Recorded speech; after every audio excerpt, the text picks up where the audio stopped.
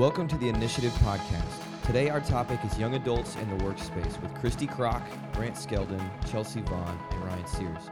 We hope you enjoyed today's topic, and if you had any questions, feedback, or suggestions for future conversations, feel free to reach out to us via social media or at hey@initiativenetwork.org.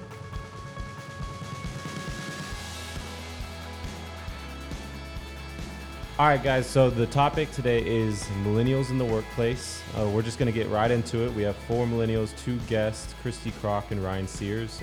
Me and Chelsea are also on the podcast. So to get started with this topic that everyone seems to be talking about is millennials who are making up more and more of the workplace. What do you guys look for? Quick answers in a workplace. Like, what do you want to find there? What's going to make you want to work? I love having like the freedom to be able to have commodities. Like if I want to bring my lunch, I want to be able to have a fridge there where I can put my lunch. I want to be able to have access to water. I worked in a place once where we didn't have access to like water or any drinks. In the last 5 years? Yes. And it was so frustrating because I'm like, water is hydrating. I need that when I'm working. You like bring your own gallon jugs to Yeah. work. I think that's why Camelbacks are so popular now. Probably. People need them at work.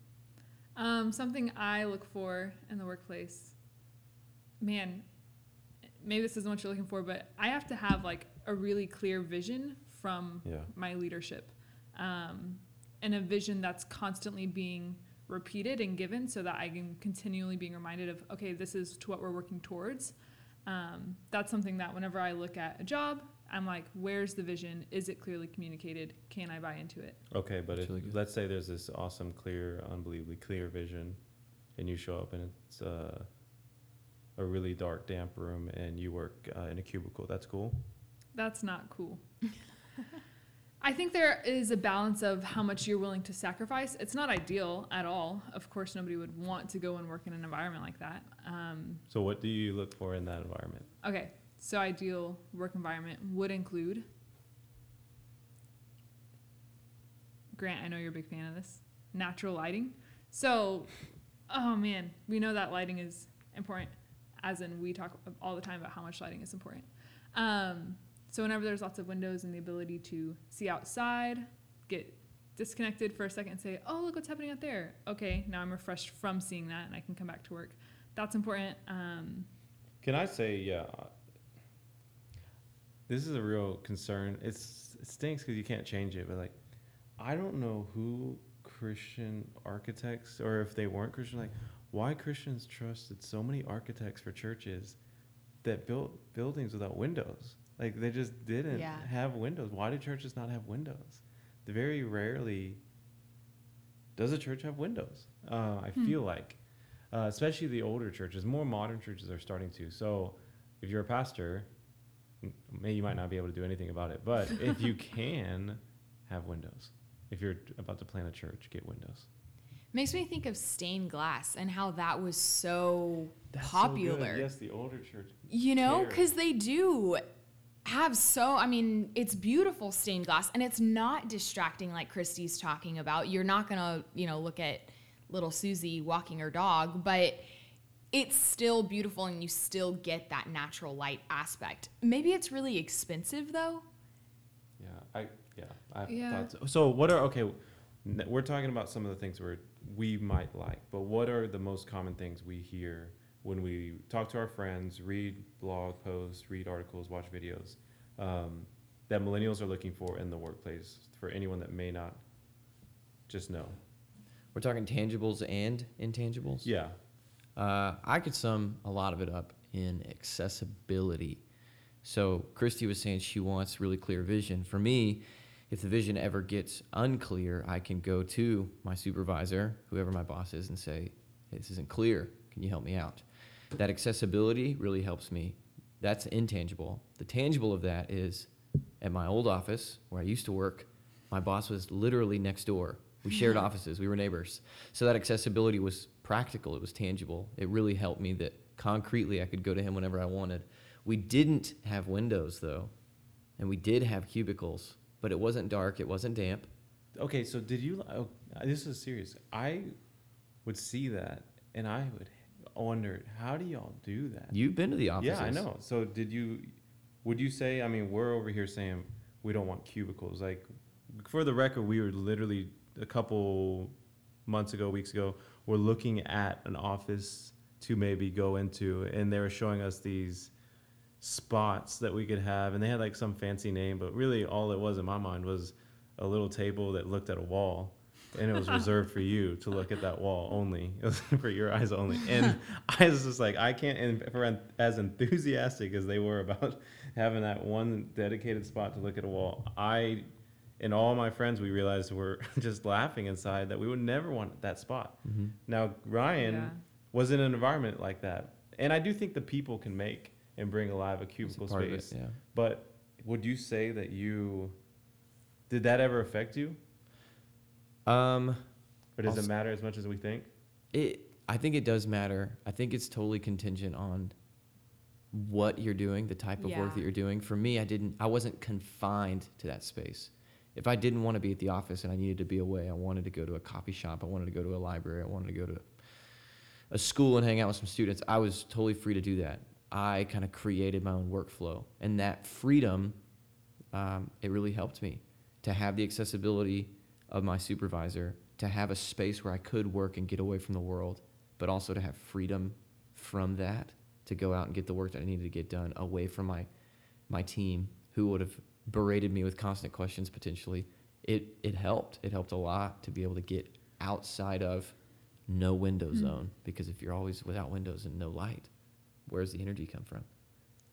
Yeah. And so I think it's difficult for a lot of people who don't have that freedom, and they day in and day out go to the same cubicle and don't have the freedom or the accessibility, and it isn't life-giving. As I think a big part of it is it gets dreary and run down, and eventually it wears on you and wears on you and wears on you, and you hate going to that space. You come to like resent your little cubicle at times. So maybe the opportunity for freedom is something that could potentially alleviate that and make it easier to come in if they know, like, hey, one day if I want to go spend a few hours at this place, like, I'm allowed to do that. And maybe that's not practical for every company or organization, but it's really good. I definitely think that that's evidenced by, especially in Dallas, how popular coffee shops are, how people go all the time to coffee shops to work, whether that's for school or for business or whatever it is. That's very common in Dallas. I don't know that that's just Dallas. I think that's well, in that's a places sign of where the there's times. coffee shops. True. Yeah. I think it can be frustrating though when you only want the freedom to have that space to work. Because for me, I'm like, yes, I love the common workspace environment. I love the coffee shop environment, but I want some structure. And so just like Brian is saying, it's frustrating to me when millennials talk about work environments and they're so adamant about, this is exactly what I want.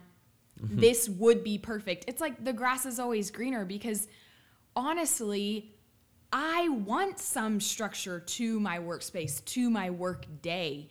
And having that structure is going to make me so much more productive. So it frustrates me when it's so single-minded.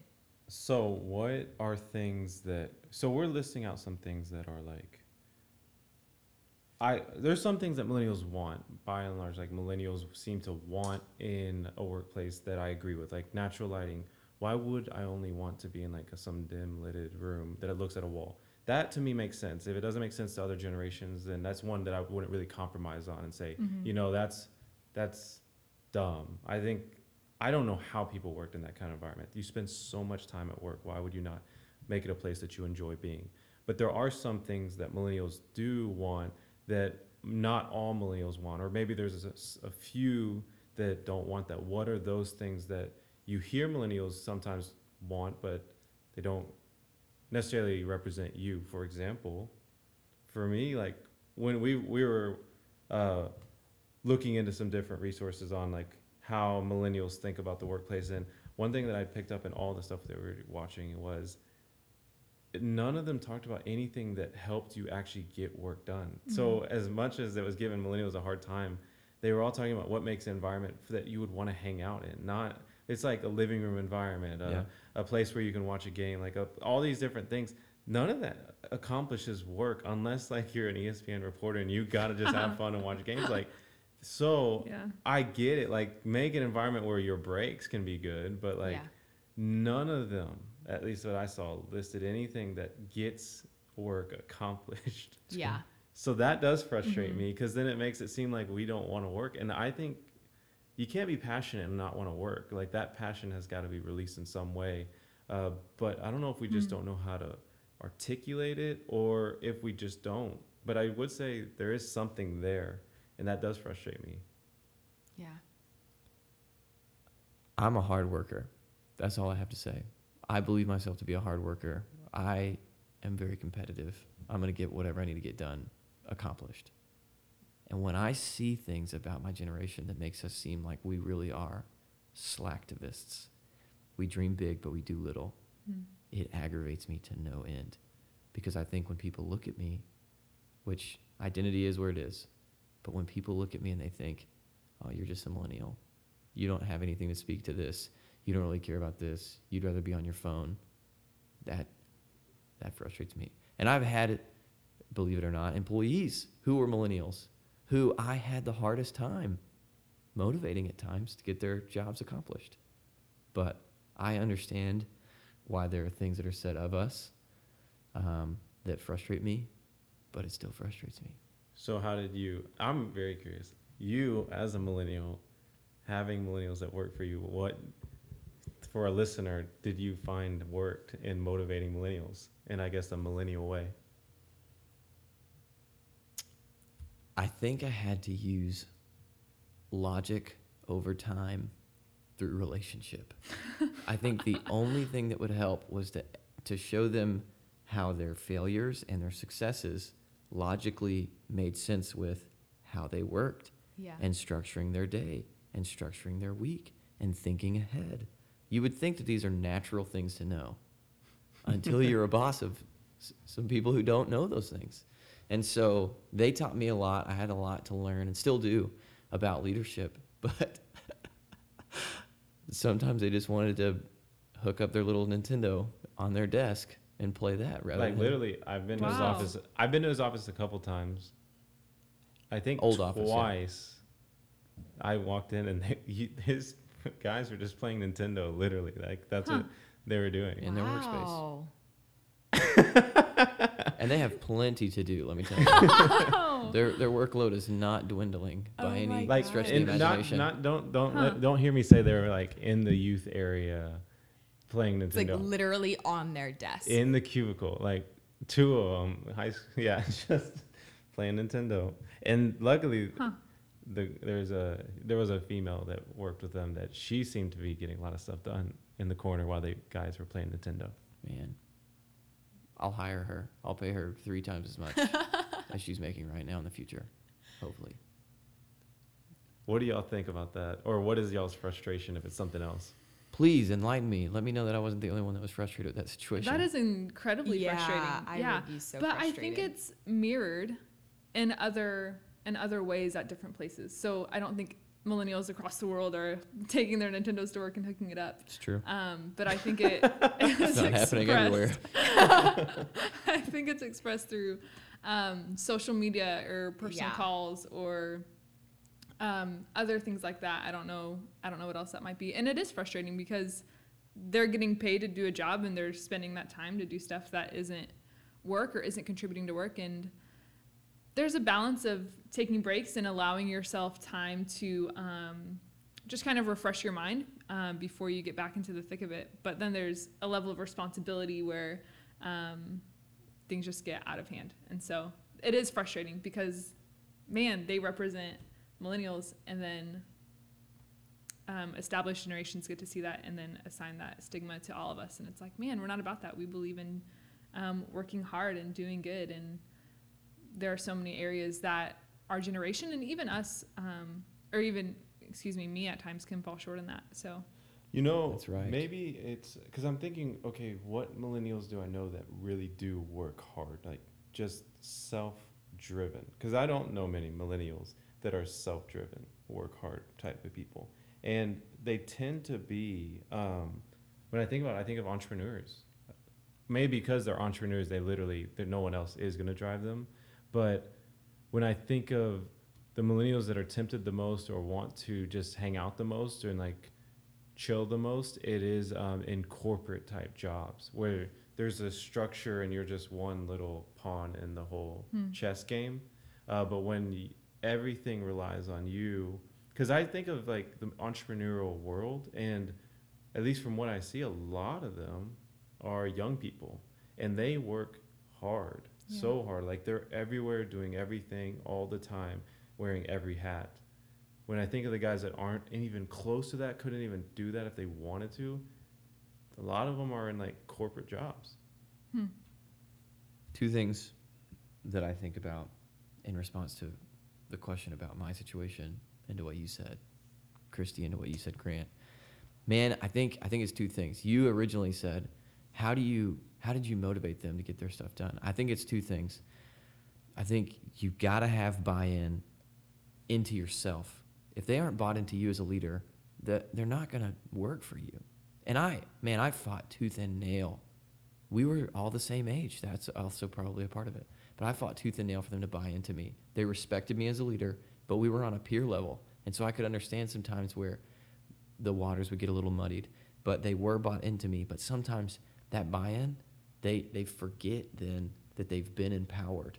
You have to remind them of what you've empowered them to do. You have to remind them of all that they have to do and the weight of it. Not only that, but you have to give them new opportunity. It's things that everybody knows, but that can have them buy into you as a leader more. Not only that, they buy into the vision. They buy into the literal work.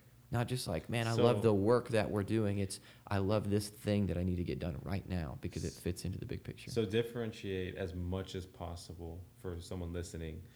What is the difference between that, what you're just now talking about, and what is definitely perceived by people that are above the age of the millennial generation that think in order to work well with millennials, you got to become their best friends?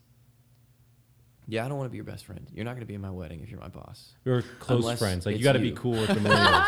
Do you get what I'm saying? Like you saw what we saw is like, it's saying basically talking about like if you want to work well with millennials, then like add them all on Facebook and become like really good friends with them and take selfies with them, and then they'll trust you. But I don't think that will make them work hard. I just think they'll make them trust you. So it sounds like what you're saying is different, but like very clearly differentiate that for someone that was like, okay, I feel like I'm trying to be friends with them, and that's what they may be hearing. Yeah.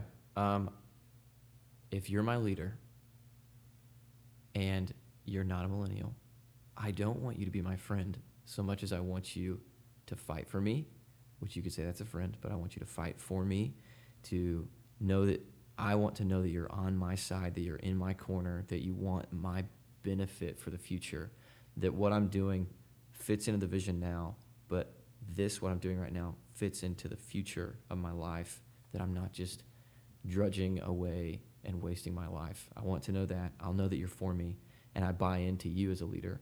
The other thing, I want feedback, real, honest feedback.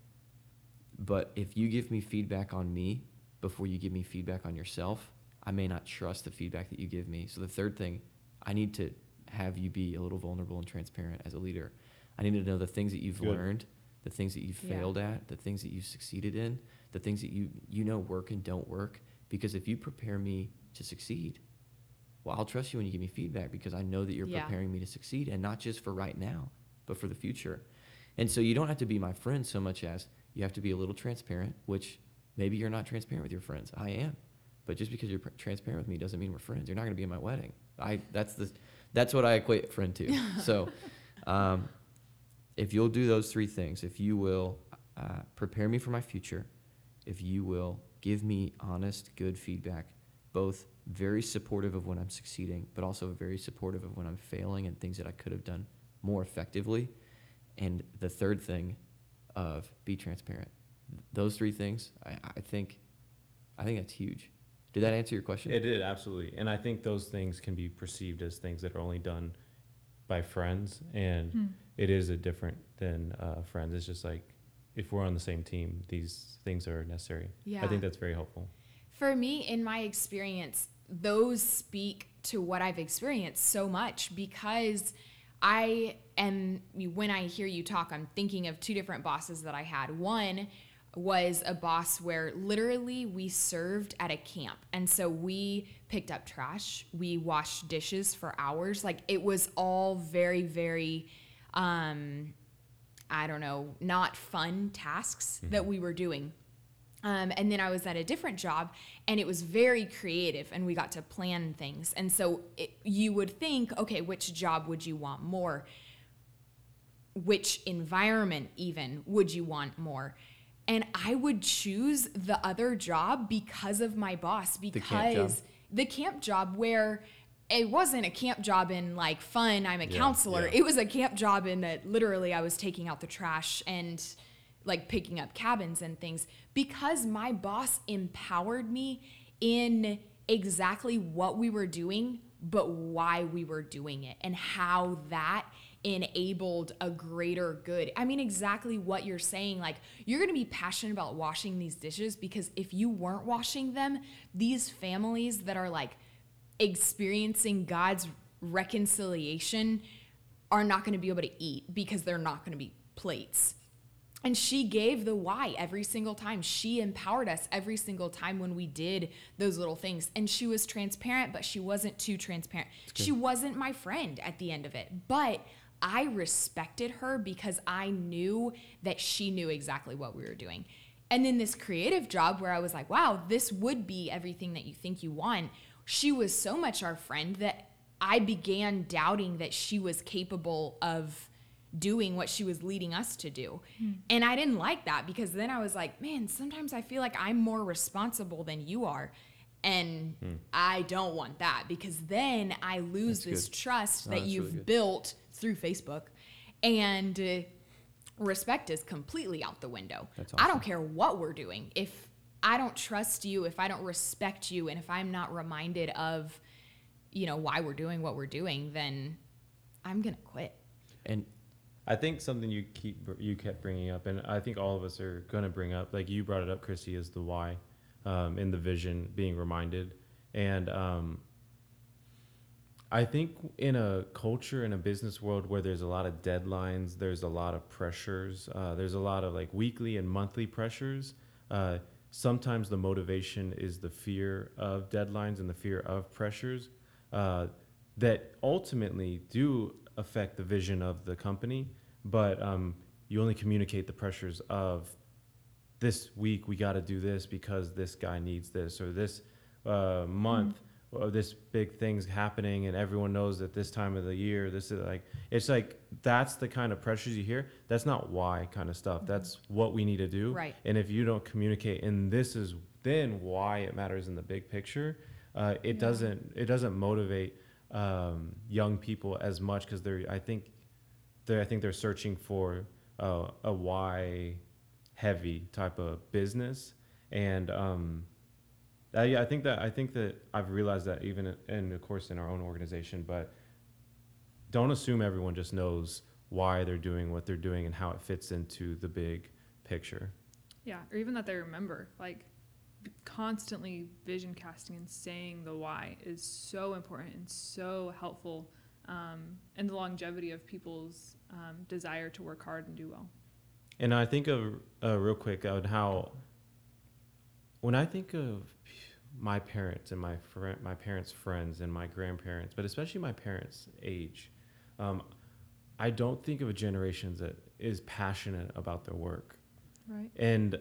But I mean, the companies that they work for are not these companies that don't have vision. I do feel like somewhere along the way, the communication of the vision, or really the priorities, I'll say, the daily, weekly, and monthly, or quarterly priorities were communicated out of fear of what might happen if we don't, instead of like, look what's going to happen if we do. Yeah. And because of that, over a long period of time, it's easy to forget why you do what you do and show up every day to do something that you've forgotten why you do it. And so how do you have passion at work when you're just like a piece of the puzzle that gets that thing done by next week? that's really good. I'm going back, if that's good. Yeah. I very recently see the responsibility of business, though. This is to your point. I very recently see, like, man, we have an economy to upkeep. And I'm like, man, that is huge. So I love business more. I've always had a little bit of entrepreneur in me, but I'm like, man, that is so awesome. But I think this is where I'm pleading to you who are listening that are older, maybe like early 30s, maybe if you have wife and kids and like you've had some maturity that's been gained through that. I view you as a very established leader more than likely. But if you're older than that, you have to help us as millennials. You have to, because we talk about the work-life balance, but we don't really mean that. What we really mean is I have a social life that I have to upkeep, and if work gets in the way of that, I'm going to be pretty frustrated. That's what we mean by work-life balance. And you see our life impeding on our workflow. You see that. And so when I talk about transparency, here's what I need. If you are frustrated with that work-life balance thing too, I had a friend, he's a pastor, pastor in this city. He's early 30s, a couple of kids. And he said, you have to learn how to be transparent without being naked. And for some people, that's like a really weird thing, but I really believe that if you are a boss, if you are a leader of millennials, you have to help us learn how to be transparent without being naked. You have to help us learn what it's like to share and be vulnerable and be transparent in a work environment in a way that's healthy and safe and beneficial to the company, where you're not just airing out all your dirty laundry. And if you can help us accomplish that, we'll learn a work-life balance. Not only that, you see a big picture where you can be transparent with us, and then you can coach us in what transparency really looks like. Because for us, we're looking for, me personally, I'm looking for somebody that'll let me in to their life. I want to know what it's like when you put your kids to bed. I want to know what it's like when your kid doesn't want to eat dinner that your wife made or you made. What is that supposed to look like? I want to know that kind of stuff. And that's not always healthy in a work environment. And so if you can help us as millennials learn how to be transparent in the right way, you would have done the world a huge, huge favor in the long run.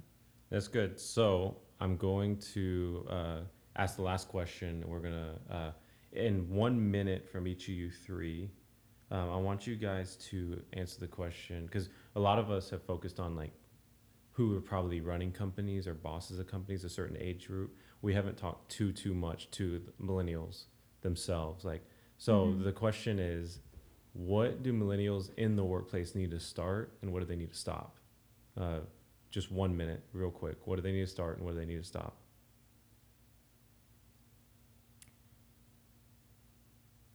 I think starting conversations of what boundaries look like if your boss hasn't done that. What do boundaries look like, so that I know what the expectation is and how much room I have to be transparent, but then where that kind of stops. And being able to, as a millennial, if you don't feel like these conversations of how your work life can be healthier, can be more productive, then ask. Don't be afraid to ask questions. Good. I would say that millennials need to stop expecting organizations and bosses to restructure their entire setup to cater to themselves. Yeah. That's really good. Yeah. Dang it, Kristi. That, in different words, that's my stop. The start would be to take some, I don't want to say initiative. God, please give me another word.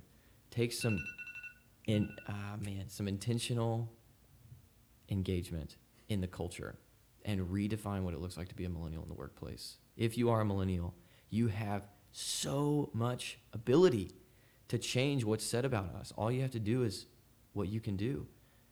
Man, be influential among the millennials around you, and engage in conversation, and take breaks well, and then work hard. Work really, really hard, because we're so entitled to think that we deserve a manager position or this higher up position. But why? What have you proven? Yeah. What have you shown that evidence is you're ready for that kind of a responsibility when you can't even do things that are small? I mean, even Jesus, if you're a believer, even Jesus said, you've been faithful over little, I will make you faithful over much. And if your king, if your Lord would say that to you, what makes you think that your boss is going to be like, man, you totally dropped the ball taking out the trash, but I'm totally going to let you take this multi-million-dollar project for our company. We got to work, man. No, I'm the same. I think the same thing. I've been talking to more young people and asking them, like, what do they do at their 9-to-5 job? And a lot of people, especially honestly in the church world and nonprofit world, when they paint the picture of what they do, they make it seem like they wait a lot or sit around waiting for their leader a lot. Like, not realizing, like, you're not waiting for this person to tell you what to do. Or you could do that. You could do the bare minimum. Or you could be thinking, what are all the things I could do with my time that my leader's going and doing what he can? That's so good. And I just feel like that is going to do that, redeem the image. Is like, what can you be doing? And I think partly what I'm realizing and talking to, there's a certain individual that I'm thinking of that I disciple. And that when I realized that doesn't even come to his like mind, is like, I could be doing this, this, and this. He does. And I think that part of that is millennials not being used to like having authority or being able to make their decisions. But man, a millennial that just, when you show up, it's like, I did this, this, and this, and I think I also did this. And even if some of those things are wrong, I think by and large, bosses would be like, what? That's crazy. Like, for sure. You did that and that. Now, I wish you didn't do that, but I think there'd still be more affirmation. There would be like, stop doing what you're doing. I don't know many millennials that think like that and live like that. But I think that verse is perfect for it. Is like, it's that making the best use of your time, which we talked about, with all your time, and especially never waiting. Waiting.